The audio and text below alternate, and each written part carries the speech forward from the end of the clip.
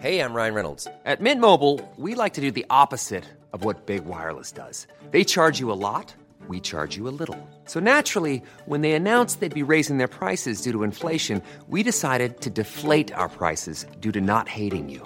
That's right. We're cutting the price of Mint Unlimited from $30 a month to just $15 a month. Give it a try at mintmobile.com/switch. $45 up front for 3 months plus taxes and fees. Promo rate for new customers for limited time. Unlimited more than 40 gigabytes per month. Slows full terms at mintmobile.com.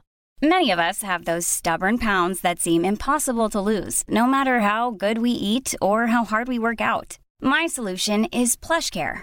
PlushCare is a leading telehealth provider with doctors who are there for you day and night to partner with you in your weight loss journey. They can prescribe FDA-approved weight loss medications like Wegovy and Zepbound for those who qualify.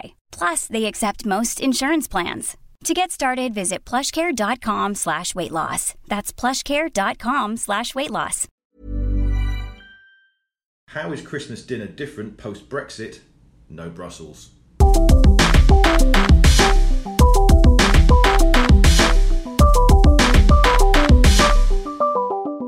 Hello and welcome to the October quite conferencey edition of Signal from the MediaNet. I'm your host James Poulter, and always, I say as always because they keep on bunking off, I've got the actual two real co-presenters back in the studio. The original cast, the genuine lineup, the one that you've all been waiting for. But it's you know, it's Ruth. Hi. Hi. And on the left, but actually kind of opposite me, is Sam. Hello. Hello.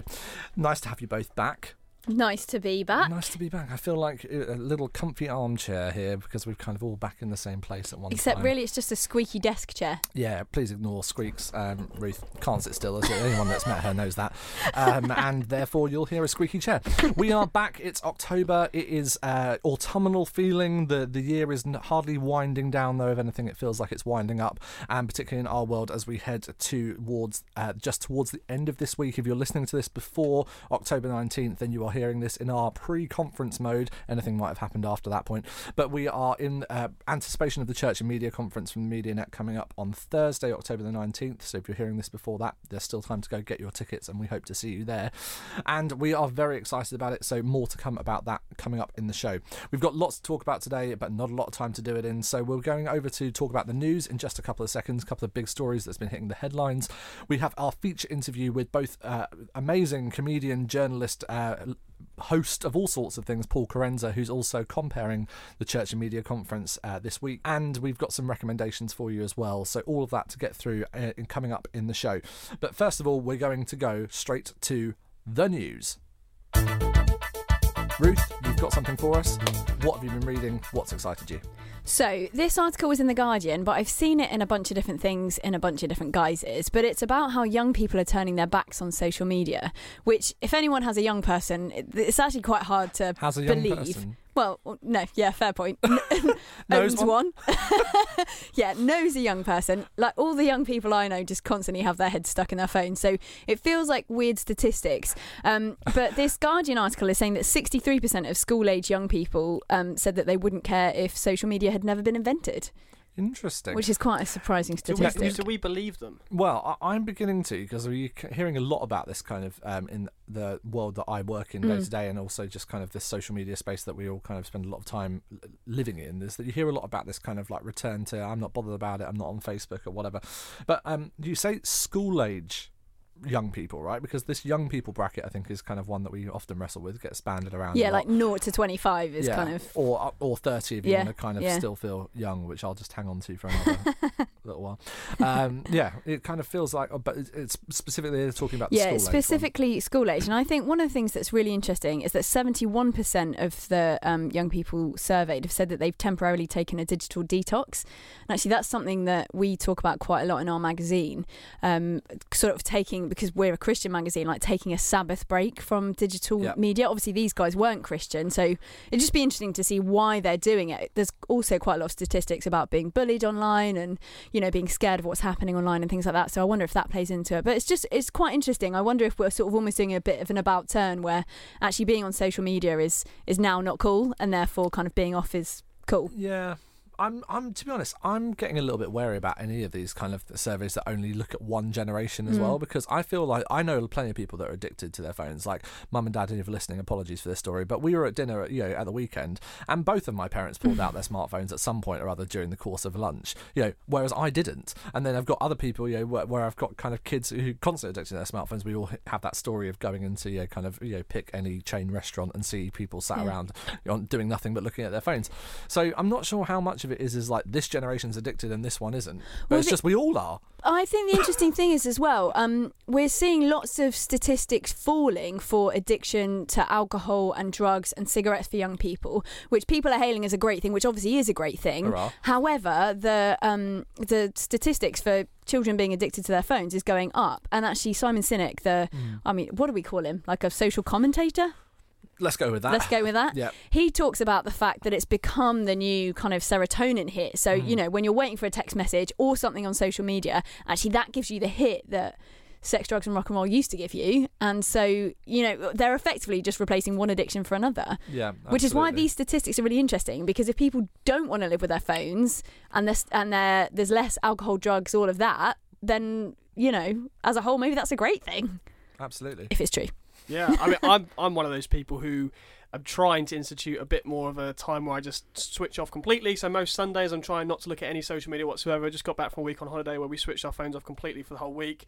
And, I know the counterpoint to that is, well, hang on, these things are going to take over our lives. They're going to be embedded in us. You're not going to be able to switch off from these in 10 or 20 years. So why not learn how to manage your use now rather than just going complete cold turkey on it? But I think going cold turkey once a week or once a year where you switch off for a year can be really helpful. It helps put things into perspective for me, because I realised that actually, yes, you guys were all tweeting about what Theresa May said at her conference speech, but I was lying on a beach and I didn't feel like I was missing out at all on your various, You're wrong, Sam, you're wrong. I didn't miss out on your really clever jokes against Theresa May or all of your really pithy thoughts on what a terrible Prime Minister she is. I just didn't care. And actually you realise there's more to life than the political commentary, there's more to life than just the constant feeds going on and on. So I'm an advocate for switching off occasionally. Sam, who's the guy who's written that book called Digital Detox? Mark Ellis. And he's also written a great article for us at Premier Christianity Magazine as well. Yeah, nice plug. Well done. This show is not endorsed by Christianity Magazine or any of its affiliates, but we do have these guys and we love them for it. It is an interesting article, though. Thank you, Ruth. I agree. It's a very interesting article. And I think that it's an interesting kind of whole area, right? Because this is not only, there's a counterbalance to it. One is like, great, people are becoming slightly less addicted, they're spending less time on them, that might be a good thing, but it also poses a massive challenge, as most of our businesses right now are pivoting towards strategies where they're entirely dependent upon advertising revenue and time spent and average monthly users and daily active users. These are all the metrics that most kind of modern quote unquote technology, although I think that name is a bad moniker for them, most just call them businesses now, rely upon, right? If you're digitally kind of trading, or if you're in kind of the world that you guys work in day to day of journalism and content, you need eyeballs, you need people looking at stuff in order to be able to justify the work and justify the jobs that ultimately produce that work.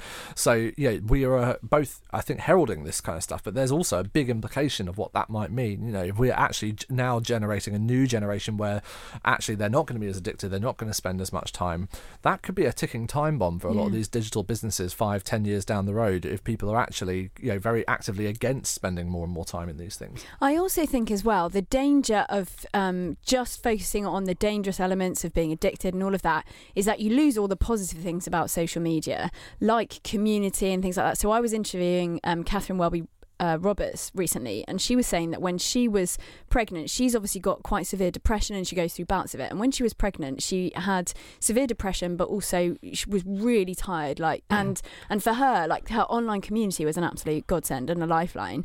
And similarly, we were chatting to some young people who were involved in gaming, and they were talking, so they were just in their room playing with their mates. I don't even know how to say this, like through consoles. Is that a thing? Wow. I'm so down with the kids. Wow. I hate over the gaming. internet, maybe. Anyway. She works for Youth Work magazine. Just putting that out there, people. That's youth and children's work. I will tell everyone I really don't like computer games, but I've got an article about it in my magazine. But anyway, these kids were playing and they were talking about... both of you, the magazine bombs have already dropped and we're only 10 minutes But they were talking about the fact that they were playing with their friends, but And so their parents were like, what? I didn't know your friends were coming over. And what they meant was, we're playing with our friends. And for us, it's exactly the same as if they're in the room. Exactly. And so I think if you wipe out all of digital media and social media and all of that, then actually you're getting rid of that really social part of it, which is really good for our young people. Offence to those parents, but I wonder where they've been, because the whole idea of playing a computer game with someone over the internet, I mean, that's been around since I was a kid. No, but this is the thing. They don't think about it as, oh, I'm playing with my friends online. They think about, like, young people today think about it as if they're in the room. It's just like, it's a different dynamic. Yeah, exactly. They're all looking at one screen somewhere. Yeah. It just doesn't matter that their person's not next to them. But obviously that has big implications for, kind of like cognitive development, ability to read facial cues, ability to kind of actually like hold a conversation, hold attention, all those kind of things. Lots to be kind of considered if this is actually being ripped out. Well, much like the 2 back teeth that I had ripped out last Monday, if you're ripping out your social media kind of addiction one way or another, we'd love to hear your thoughts and strategies for how you're going to deal with that. Send us your comments on #Signal and send them to @TheMediaNet on Twitter. So, Sam, your story for the month. This is a rather glamorous one, shall we say? Oh, that's a terrible pun. I mean, it follows on.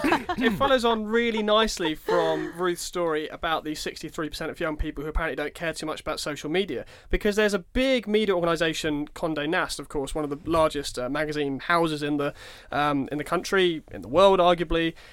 They have decided to stop publishing the British Glamour magazine every month, and instead to make it just twice a year in print. So they're going to go online first, digital first. And so this stands in contrast to Ruth's story, because I thought, according to Ruth's story, young people are no longer interested in social media. Glamour have taken the opposite view, and they're saying, actually, that's where all of our audience are. Young women, they're online, they want blogs, they want content on their mobile phones, they don't care so much about print. And so they've taken, I think, what is clearly a business decision here, and said, look, is the print magazine making enough money? No, it's not. Let's go digital instead. But this is huge for the magazine industry. This is, an absolutely massive magazine almost entirely dropping its print output, and it doesn't bode well for the rest of us. But obviously this is, I think we often get these two things conflated together, right? So there's social media, quote unquote, which captures so many things. Like it really does encompass everything from, what kids might call Snapchat, like a one end where they're literally just talking to one another and not consuming any media in it at all. But obviously there are big publishers like Glamour, like many Condé Nast publications actually in there in the Discover feed. And at the other end, you've got the media industry, which is socialised, and they're kind of two opposite ends of the spectrum. So I wonder if there's something that we don't mind having more time being spent, consuming news and things like that online, but we also don't want to be addicted to the social part of it where we're actually talking to one another the whole time, and there's got to be some kind of balance in the middle. But you're right, this has like a big implication for print publications as well. If you're going to again go down that thing of wanting to go online, quit all of the things that you've got arranged to be able to publish multiple big print publications every year, you rip all that infrastructure out, and then 5 years from now find you might have to put some of it back. That could be a pretty costly thing to have to deal with. Yes, and in the meantime, Jo Elvin, who was, of course, the editor of Glamour, just about a week after this was announced, she then said that she's actually stepping back, and she's been praised for launching this magazine that defined an age and generation of young women. Apparently, Glamour sold more copies in its sector than any other in Europe.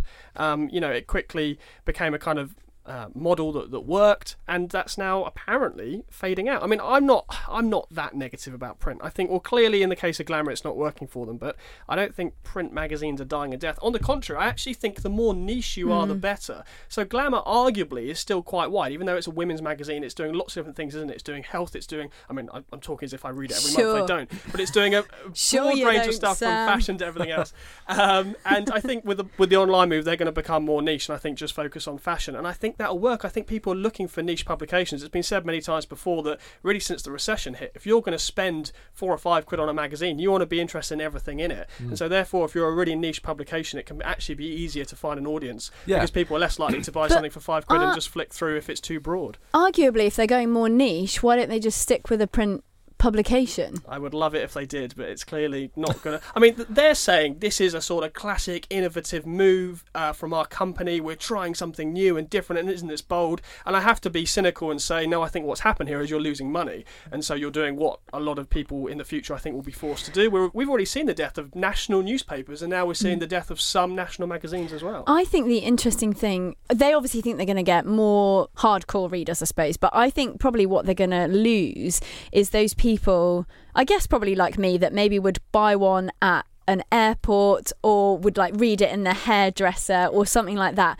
would buy it on a kind of, casual basis. I think, they'll probably retain their hardcore readership, but I think they probably will lose some of the people on the peripherals. Although I suppose those people might buy the 2 issues a year. Are they going to be like big bumper exceptional issues, do you think? We'll have to wait and see. I would have thought so. Yeah, I think they're talking about having a sort of collectible issue of the magazine, and so that would suggest to me something quite bookish, if you like. £25 per issue. Yeah, maybe. And it's the thing that you see, these kind of like big lifestyle publications like Kinfolk and Monocle and things like that have actually survived a lot of the digital kind of movement by making it a weightier thing, as a statement piece, a collectible item. Like I can hold my hand up. I've got kind of 2 years worth of Monocle magazines stacked up on my shelf, and I'm pretty much digital on everything. So that's just one of those things where it has a kind of like a quality to it that you want to hang on to. Whether or not glamour can help that translate into fashion, which obviously we know moves all the time, and also kind of celebrity and gossip and things like that, and actually bring that up to a level where it's a product that you actually want to hang on to for any length of time. That I think is the kind of biggest challenge that they might face. So we've definitely got to kind of see where that one goes. Okay, so news, thank you very much. We're going to run through this episode because we've got so much to cover. Coming up, we will be talking with Paul Kerensa, who is the host of the Church and Media Conference this Thursday, the 19th of October. If you haven't got your tickets, go and get them. You can still get them from themedianet.org or over on Eventbrite. We hope to see you there. Thank you so much if you've already bought your tickets to come and see us on Thursday. Sam, Ruth and myself will be there in all of our regalia and splendour for the annual Church and Media Conference. It's something that we've been doing for a long time here at the MediaNet, and we are such big fans of it because it just brings together so many awesome people, and I'm really excited. We've got Paul, as I mentioned, Paul Kerensa, who is comedian and writer, coming up just after this to talk to us a little bit about kind of his life and what he's excited about the conference. But we're all going to be there, and we're excited to be there. So let's kind of hear from what's going on. Sam, what are you excited to see this year? Well, first of all, I'm going to change my dress code because you just said I'm going to be there with all my regalia and splendour. So I'm going to have to seriously buck up my ideas when it comes to what I wear. You can only wear gold. Yeah, that sounds scepter, like it. You just need to brush that off a little bit. I'm really excited about the conference. It's been a couple of years, and looking at the schedule I've got in front of me, my colleague Justin is doing a panel on when is censorship justified, a really interesting question for those of us who work in the media. And there's some big names as well. I noticed that you've got writers from The Atlantic there. We've got as well Giles Fraser, who'll be very well known for his column, of course, in The Guardian. So a really great mixture of people, and it's great just for, I hate to use the word networking, but just for meeting other people who work in the media, other Christians in the media. There isn't another event like it, and so I'm really excited to be there. Absolutely. And you mentioned the networking. I think that's the one thing we would say is that if you're coming on Thursday, or if you aren't able to get there, follow along what everyone is saying, because if you're using the hashtag for the event is CMN17, so you can follow. That's Church and Media Network 17. You can follow the conference, and I think the networking is going to be a great opportunity. I certainly know that I think, Sam, this is probably one of the places where we first met. That's very true, actually. Yeah. A couple of years ago, and Ruth and I as well met in one of these events back in the day. So you can come and meet great people just like Sam and Ruth, and have relationships and friendships that will last throughout the years. So definitely come along on Thursday. I think it's going to be great, and particularly I think Giles is going to be an interesting chat. Obviously Giles Fraser, known for his kind of various comments and columns, sometimes on the controversial end, sometimes kind of challenging a lot of stuff that he writes over on The Guardian. I think there could be a really interesting talk from him. He is competing for a time slot with yours truly, but I won't kind of bring that up anymore. I'll just, you guys make your decision. It's fine. It's going to be come really to whatever awkward, you want. isn't it, on Thursday? It's going to be really awkward. It's cool. Ruth, what will you be attending on Thursday? I mean, given that you've sort of pretty much said everything in the programme, I think I'm... Sorry. I don't even have a cough, and I've got a cough. You guys have made me ill. Sorry. The letters on the Premier Gospel sign just behind you have begun to fall off the wall. What? Yeah. No, that cough definitely did it. What? Where? I can't believe no one is getting my terrible Theresa May gag right now. This is awful. Okay. Oh, very good. I'm going to leave that in. Right. Okay. Normal service resume.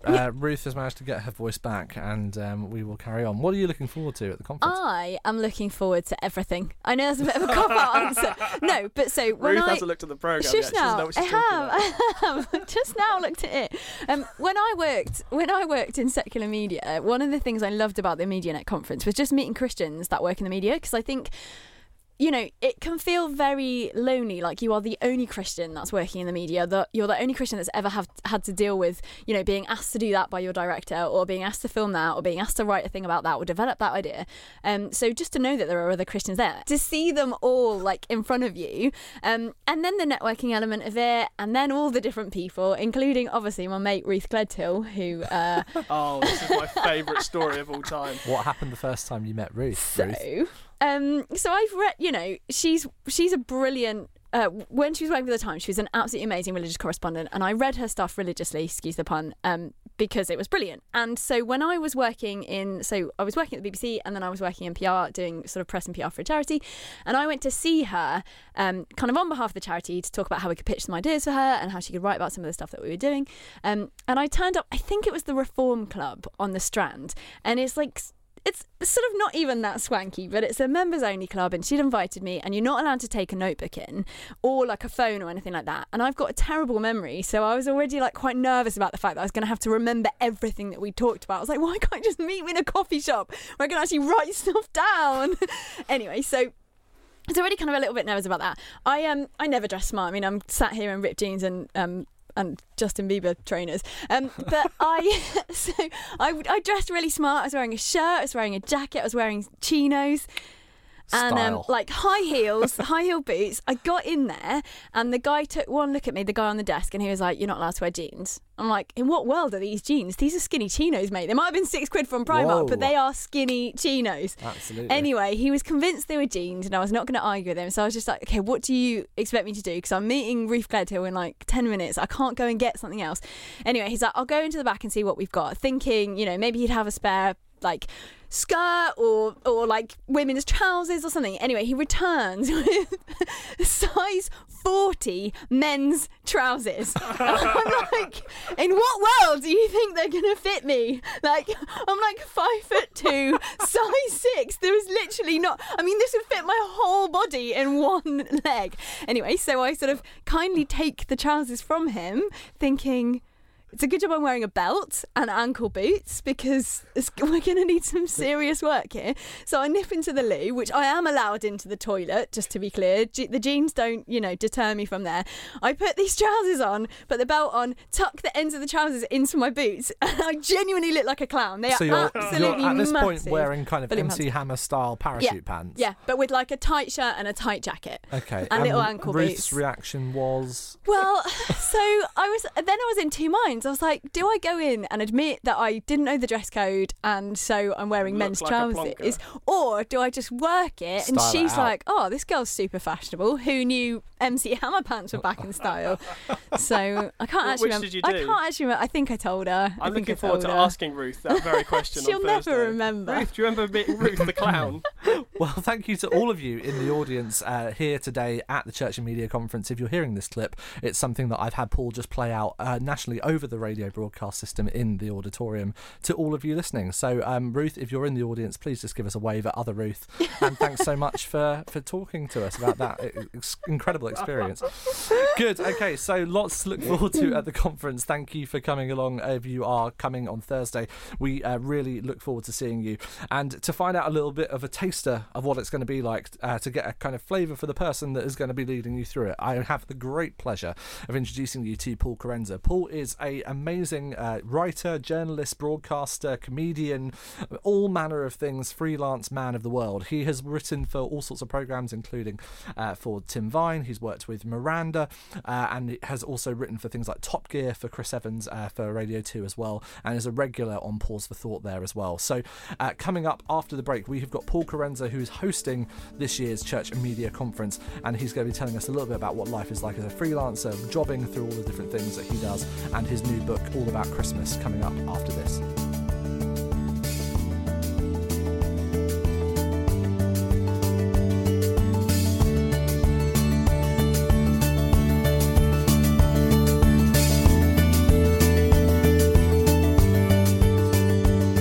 So my name is Paul Kerensa. I am a comedian and writer, I suppose, in all that connotes in all the different areas that those exist in. And I live in Guildford, and the world is my office. The world is your office. I work everywhere on the road. I don't work from home, so I work in harvesters and beef eaters on the road. Which is a step up, I suppose, from the traditional kind of freelancy, I live in a Starbucks kind of with a cup of, you've gone for the free... You like a salad bar I like exactly, I like a buffet too, right, exactly. No, I do. The trouble is, I did that kind of trying to support the independent coffee shops, and then realised that you sort of get glared at by the person who owns it and pays the bills, but hurry up. So you do end up veering to Starbucks again, don't you? I've not heard many people say, I really want free Wi-Fi, somewhere nice to sit, and a rib and chicken combo for a lunchtime. Well, I know. It's nice though, isn't it? Simply chicken is all right, and it's not bad for you as well. You can have it every day. But, Okay, good. Well, when you're not dealing with kind of heartburn induced from copious amounts of ranch dressing layered over the top sauce. of... absolutely. Then what's your kind of week look like when you are a kind of... you lead this kind of portfolio career lifestyle of a freelance mixture of journalism, comedy, writing, projects all galore, radio, as you were doing. You just joined us from joining Chris Evans this morning, talking about your new book on Radio 2. That's quite a mixture. Seems quite glamorous. It's in theory, you'd think, wouldn't you? You'd think it's a real odd one, really, because I normally do about 3 gigs a week, something like that, and normally 1 or 2 are in churches, for churches, and that's more supply and demand more than anything. The churches, there are only about 3 or 4 comedians doing those, whereas so the phone rings more often. The comedy circuit, there are now more than ever.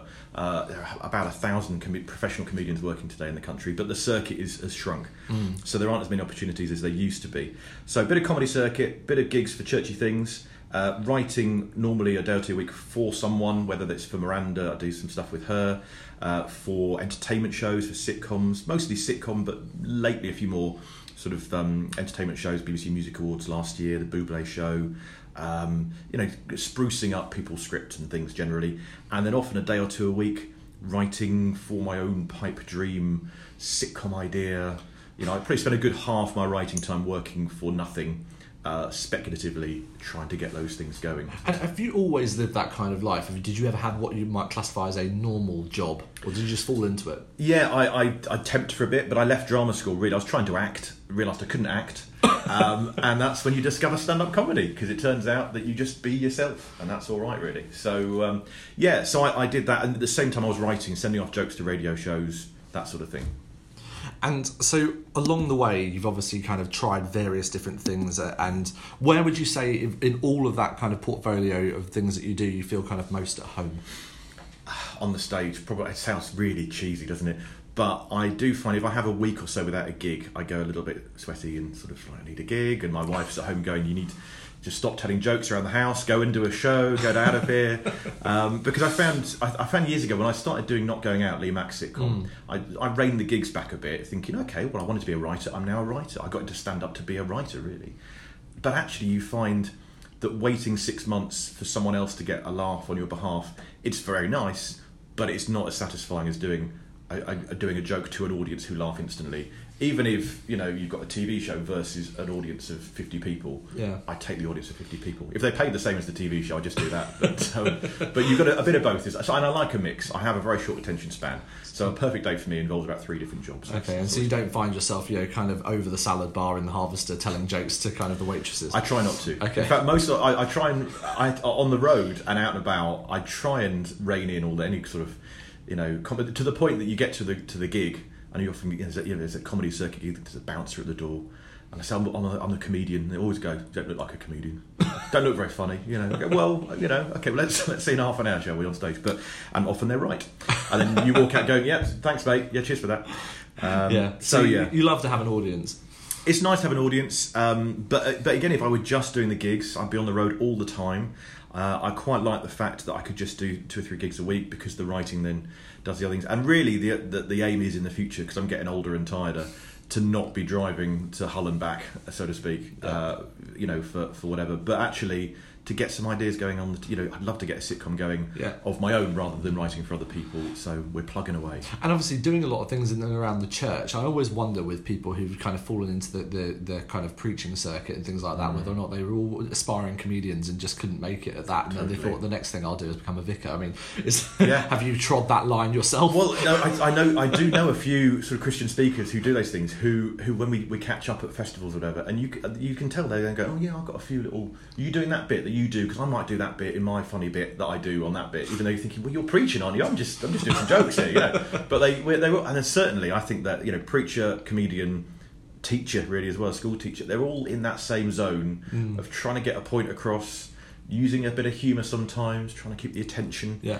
Hoping people leave a bit changed and transformed, and it's all part of that. And there's no one comedian describes it, the fact that if you are, as a comedian, you're the one person in a room full of strangers, really, that you're facing the other way, and then you've just got to prove for yourself that should be the case. And I think the same's true of a minister or a teacher, really, as well. It's quite a thing. And one of those slightly more, let's kind of call it churchy gigs that you've come back to time and again for quite a while now is Pause for Thought on Radio 2, and done various of those types of bits that you know, we were talking before the show about, you know, kind of this idea of like, is there some secret members club of all of the Pause for Thought and Thought for the Day members, and you know, the odd celebrity that kind of gets themselves in to do songs of praise. Yeah, is there some secret club that you guys are all hanging out in? I like to think so. I mean, we had the Pause for Thought Christmas party 2 years ago. We've not had one last year. We should have worked on that.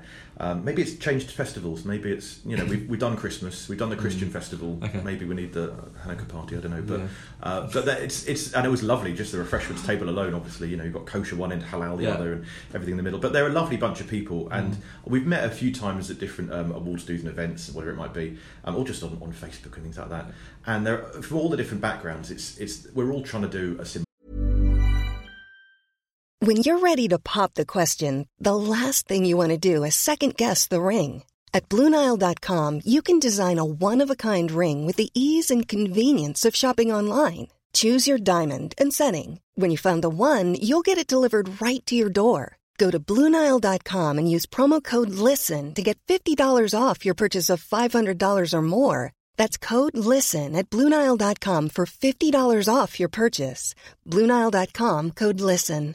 Hiring for your small business? If you're not looking for professionals on LinkedIn, you're looking in the wrong place. That's like looking for your car keys in a fish tank. LinkedIn helps you hire professionals you can't find anywhere else, even those who aren't actively searching for a new job but might be open to the perfect role. In a given month, over 70% of LinkedIn users don't even visit other leading job sites. So start looking in the right place. With LinkedIn, you can hire professionals like a professional. Post your free job on linkedin.com/people today. Many of us have those stubborn pounds that seem impossible to lose, no matter how good we eat or how hard we work out. My solution is PlushCare. PlushCare is a leading telehealth provider with doctors who are there for you day and night to partner with you in your weight loss journey. They can prescribe FDA-approved weight loss medications like Wegovy and Zepbound for those who qualify. Plus, they accept most insurance plans. To get started, visit plushcare.com/weightloss. That's plushcare.com/weightloss. The thing, and just trying to, obviously that's, you know, dare I say it, slightly shrinking area of religion in media.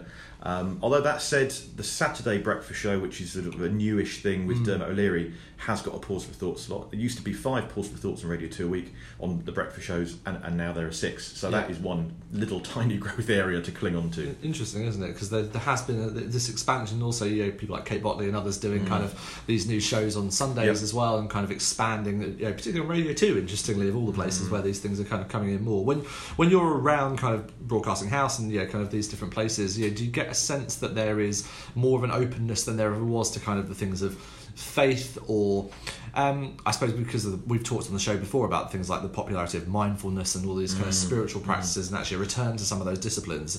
Where do you see that coming through in the people you're interacting with? Are they warmer to you than they were before? Well, I found the Radio 2 lot have been fantastic. The production team are great, and they you also know when it's a nice one you've written, and they go, oh, that worked well this week, and then when it's not, you can sort of obviously you get nothing. You think, oh, must try harder next time. But Chris is very receptive to it as well. I think he likes wisdom, and he likes his little sound bites and tidbits, and like, oh, that's a good way of living. I like that. I like that way of looking at the world. And whether that then goes further into spirituality and religion, I don't know. But I think there is certainly that openness and receptiveness to that side of things. In terms of then how that has a knock-on effect into worlds like comedy production and things like that, I think it's maybe a lot trickier. I've certainly found when I've pitched any idea that even touches on anything vaguely religious, and I thought, I know a bit about this, it'd be quite nice to get, not necessarily in the 12 Disciples sitcom, but something, I know we've had Dibley and Rev and things like that, but there is often a reticence, and people either think I'm going to be preachy rather than the comedy side, which is not my intention, or there's that attitude of, we'll get letters, and I think, well, is that a bad thing necessarily if you sort of actually get a few people to engage and listen and respond in their way?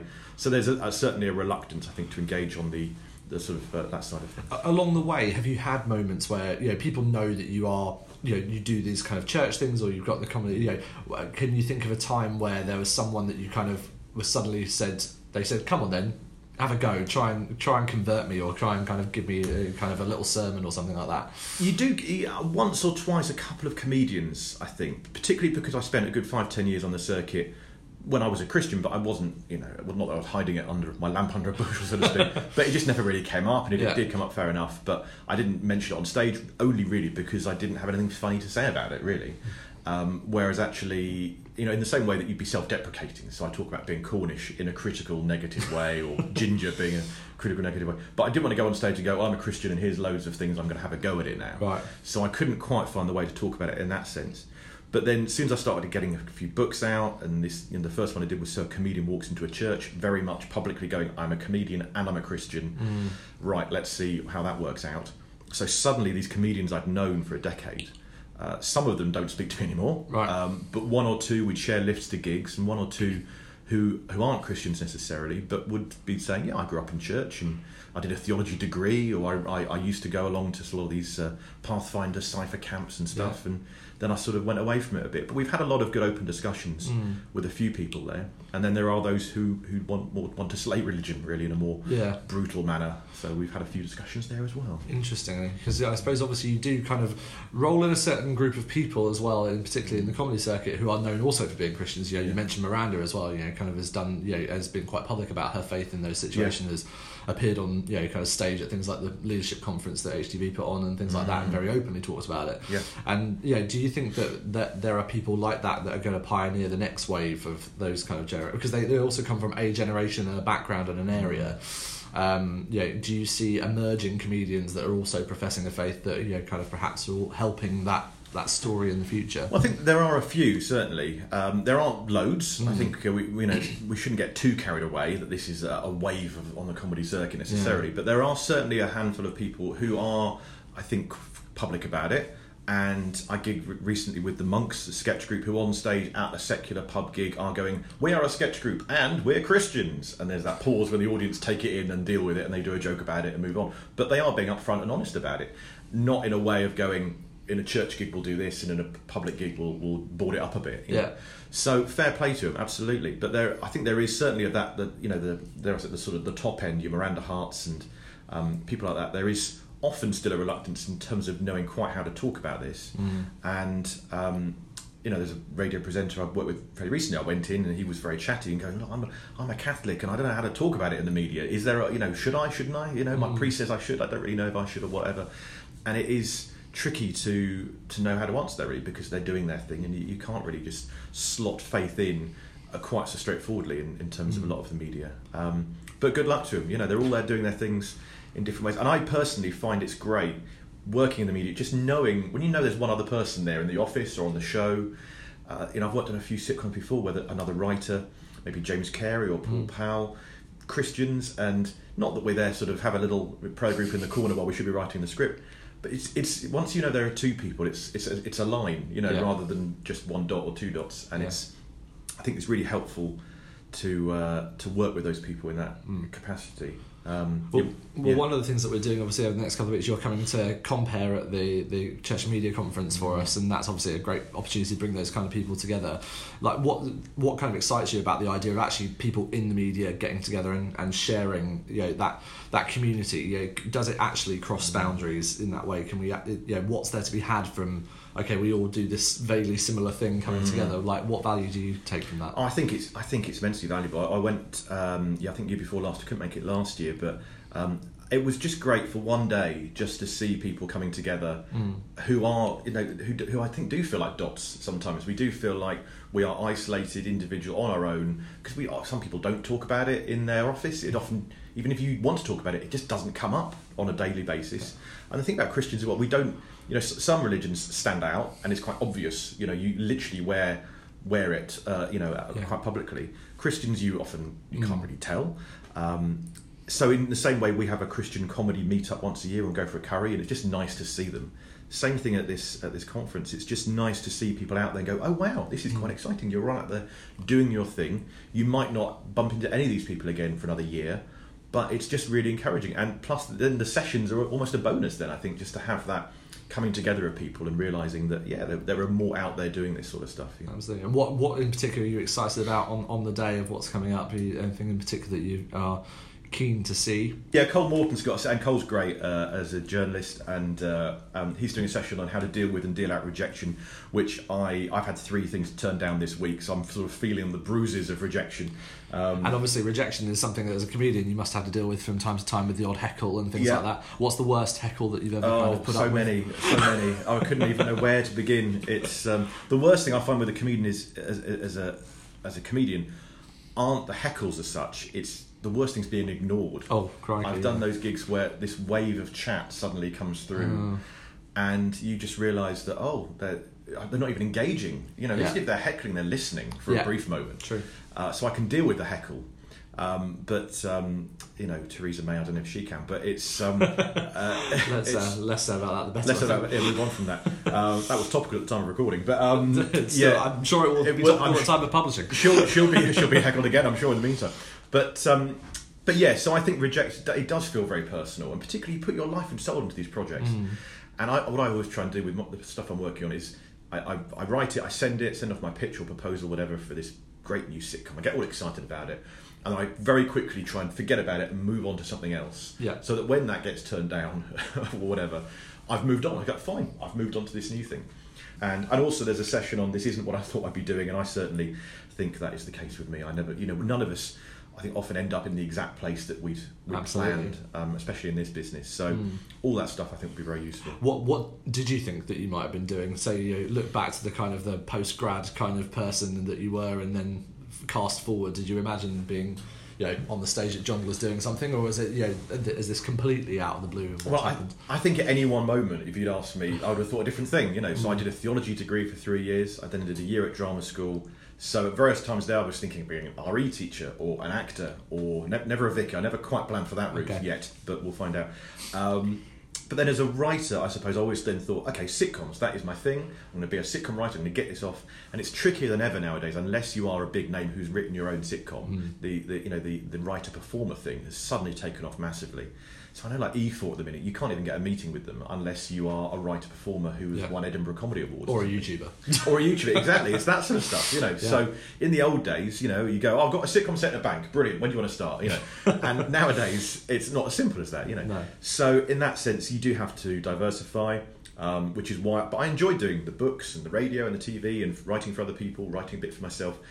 I'm finding it's quite important for me almost every year to go, right, this year I'm going to spend it, a big chunk of time doing lots of pitches for other people. But then the next year go, right, I've done that. Yeah. While they're bubbling away, this year I'm going to film some stuff myself and go, right, this is about me making some stuff, put it on YouTube, whatever.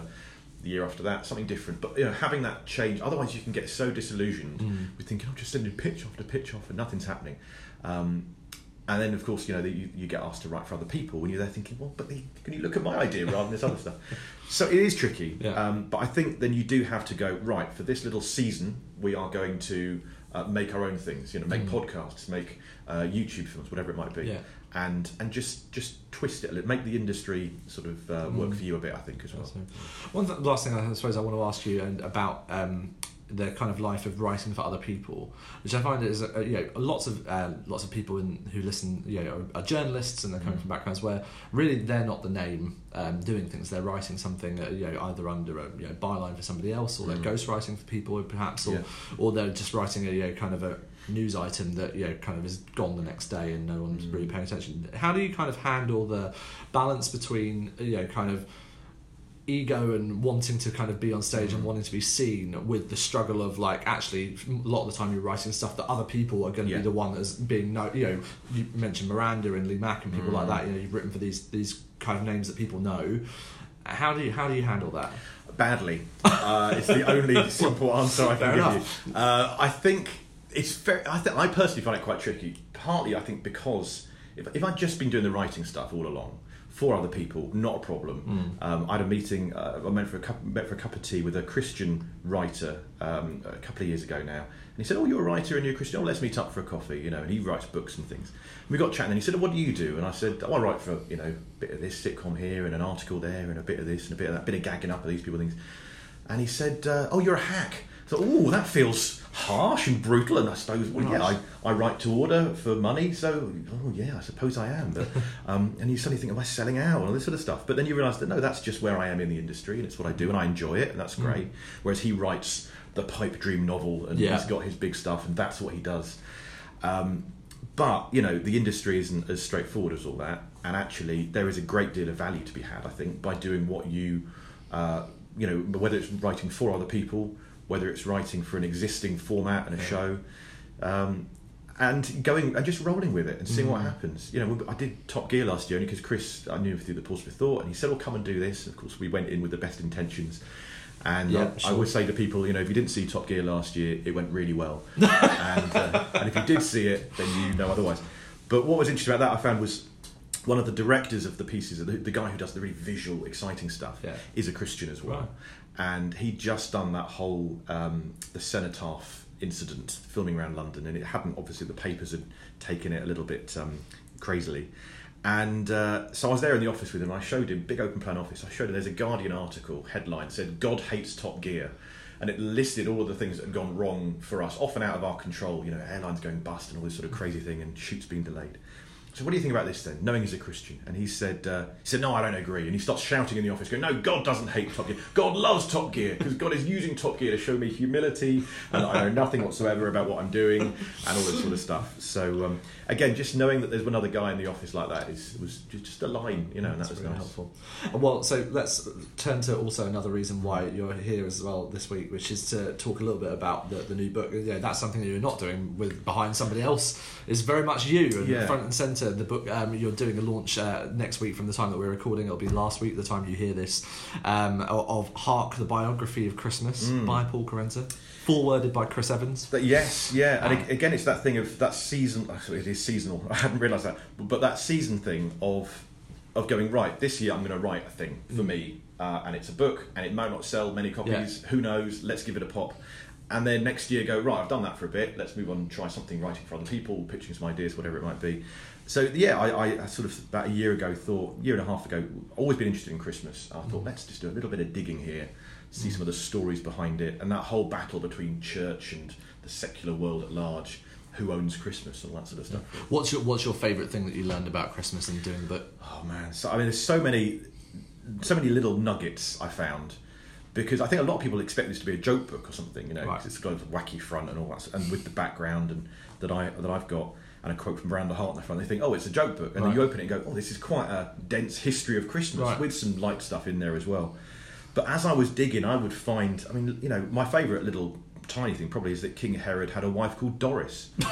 And I think that makes him seem a whole lot of a different person. That's never mentioned in the nativity stories. He had about 9 wives. Only one was called Doris. Excellent. Another was called Cleopatra, which is a bit nicer. But but loads. And then it's the way you start digging and find like the first ever Captain Hook in Peter Pan was Daphne du Maurier's dad, and he was so scary, kids fainted and they walked out terrified. But the best ones for me, I think, are the ones where you can unpick the story behind it, and like Dickens.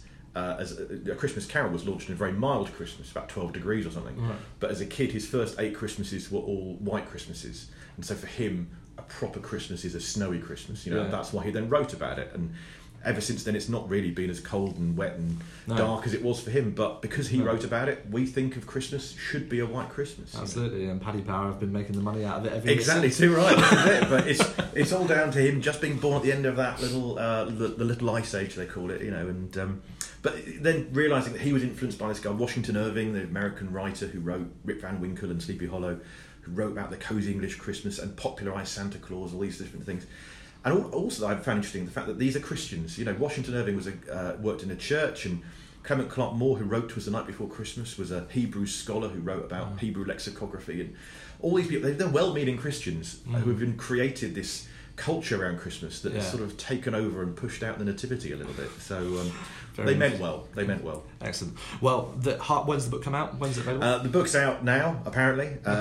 It's actually the first runs I think have been sold out, so hopefully they're printing some more. But if not, I've got a photocopier.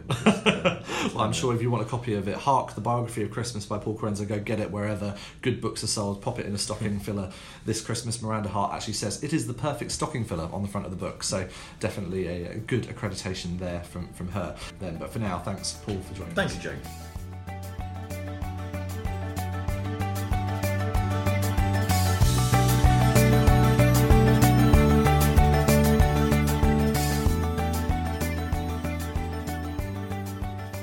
And we're back. Thanks so much there to Paul Kerensa. As I mentioned before, he will be hosting the conference on Thursday, so if you are there, you'll be seeing him, hearing him, and enjoying probably one or two of his good gags as well. And we'll also be hearing a bit more from him in the December episode of the show, all about his book about Christmas, so come back for a festive bumper edition then.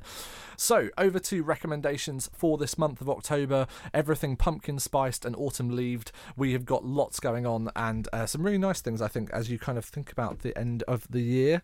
Or at least the end of the calendar year. It feels like we're just ramping up, really. And a few recommendations. I'm going to start because I'm the host of the show. I can do that. The power has gone to his head, ladies and gentlemen. The power of it all. It nearly took a whole year's worth of episodes, and it finally has. So my recommendation this month is a new book that I'm reading. I'm going to try and not butcher this bloke's name. His name is Jon Koestler. I think I'm saying Koestler right. Koestler, perhaps. Ooh, Jon Koestler. tricky. Spelled Koessler. If you're looking up on Amazon or other good retailers are available for Christian publications. And it's a book called The Radical Pursuit of Rest, Escaping the Productivity Trap, which I thought this was interesting just because it kind of goes against a lot of the kind of prevailing narrative that's kind of around in the world at the moment. A good friend of mine, and I'm sure many of you know his work, Gary Vaynerchuk, he's kind of one of these kind of gurus of kind of the hustle, the media, kind of the drive. I've had the chance to spend some time with Gary before, and he's a really interesting bloke, but one of the things that kind of I've seen happen in the past couple of months is his kind of, go for it, everyone can work 20-hour days and kind of live the full life thing has kind of pervaded quite a lot of kind of popular culture. And I think this kind of challenge from John in this book, The Radical Pursuit of Rest, is a really nice counterbalance to that. It's a Christian book, comes from a Christian perspective, but actually it really challenges both things from the kind of church and the secular world at the same time, with using a really good biblical basis for it. One of the things that he uses in the starting chapter actually of the book, which I have read, is all around this idea of kind of the church itself has become like a really busy place, and that actually we often kind of get credited on our merits of how many extracurricular activities can you get involved in, whether you're serving in the nursery, whether you're helping out during the week, whether you're raking leaves for other people's gardens, all of these kind of things.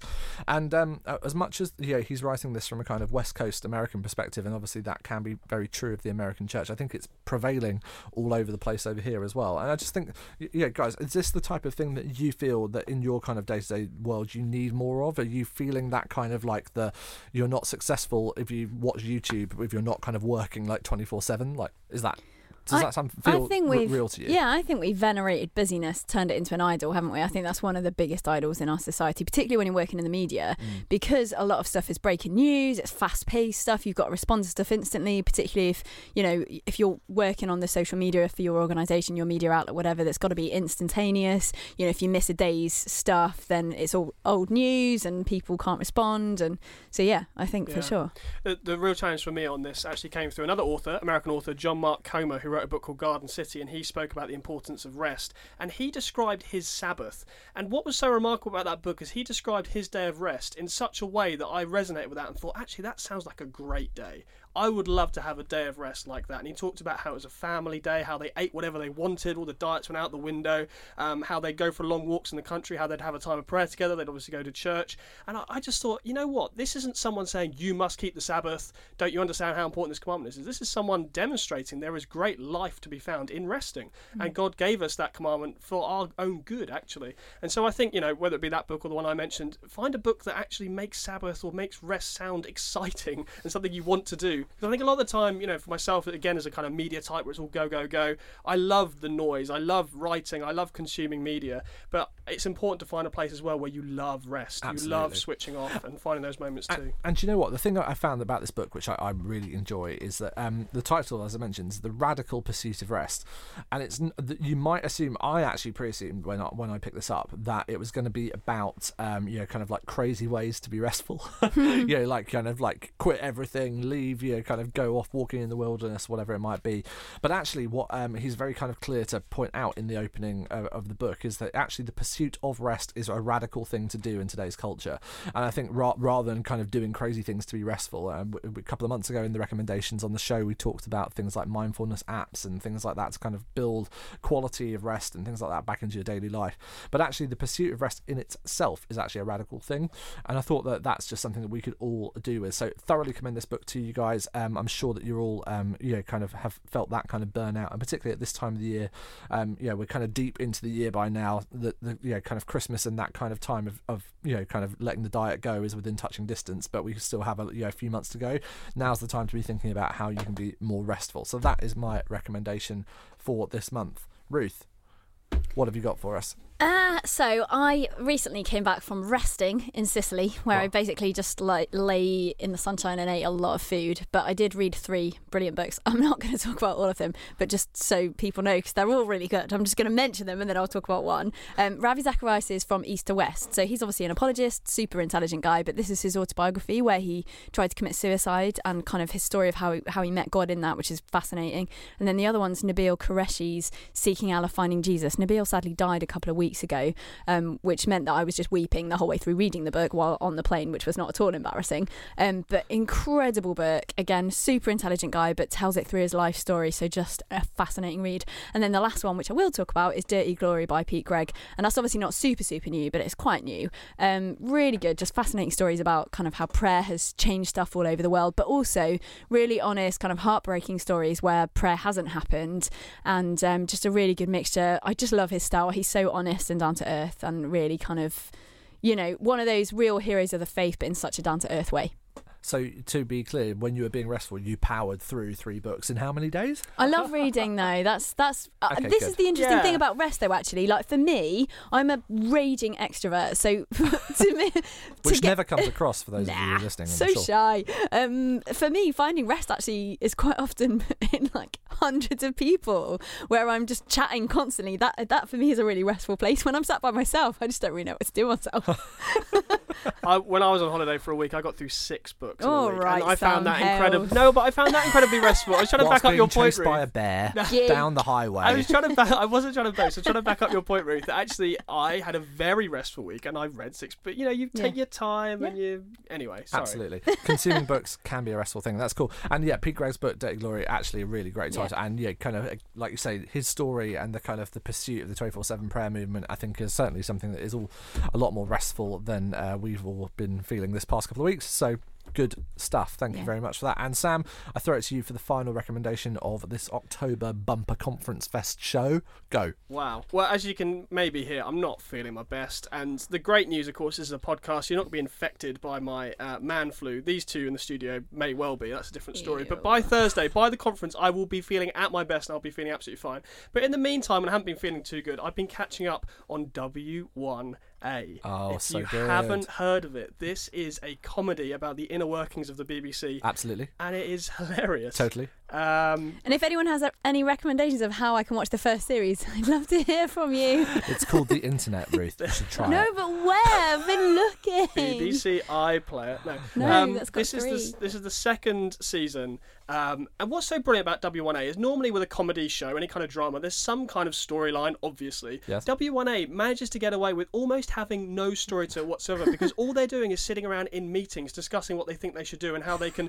There's like a director of Better, Twitter, and there's all Amazing. sorts of just ridiculous job titles and silly ideas they're coming up with. And apparently, I know people work in the BBC, and they say they can't watch it because it's too true to real life, which I find somewhat scary. I must say, some of the meeting culture stuff that I've kind of experienced both in the past and in the current life, and I would say, it's pretty scary, kind of how you can, that kind of Me Too thing can kind of be. So you really do find true. yourself watching a half-hour episode and the end of it thinking, I don't think anything's actually happened in that last half hour. I think I've just wasted half an hour, and yet, to bring it back to the point, it was an incredibly restful thing to do. Absolutely. It was just to watch trashy TV that takes the mick out of your own industry is actually really great, and I recommend it. Yeah, it's actually just worth listening to just purely for David Tennant's kind of a voiceover track on the entire thing. I mean, that man's delivery of those lines is just absolute genius, and how he doesn't, kind of manage to kind of guffaw laughing, and every one of them is quite a shock to me. But no, W1A, it's in the third season, I think I'm right. It's the third season. I could find the second on Netflix. I couldn't find the first. This is the third season on TV at the moment, and interestingly, I think they're doing like an episode ahead online. Yes. So you can watch it on normal TV, but you can also get the next episode ahead. On the line. On the line. Yes. On the iPlayer. That's something that with an app, I think, involved.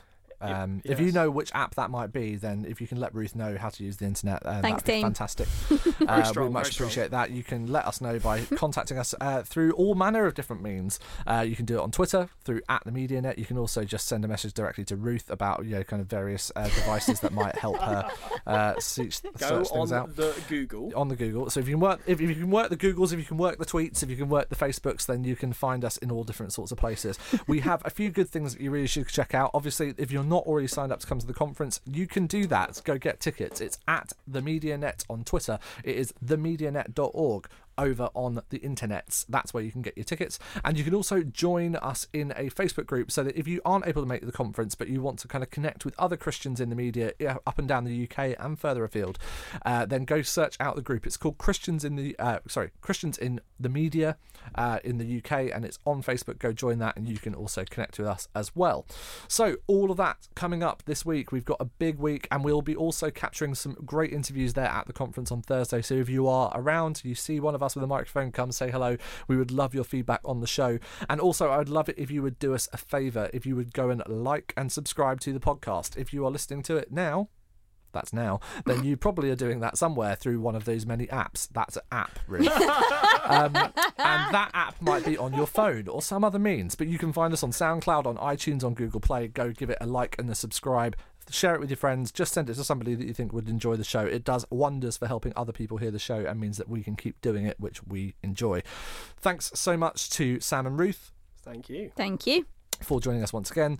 I've been James Poulter. You can find me on Twitter @JamesPoulter. You can find Sam @SamHales. and you can find Ruth Ruth J. Jackson. If you've got questions or feedback, let us know, and we will see you all hopefully on Thursday at the Church and Media Conference. But if not, we'll see you back here next month for another episode of Signal from the MediaNet. Thanks for joining us.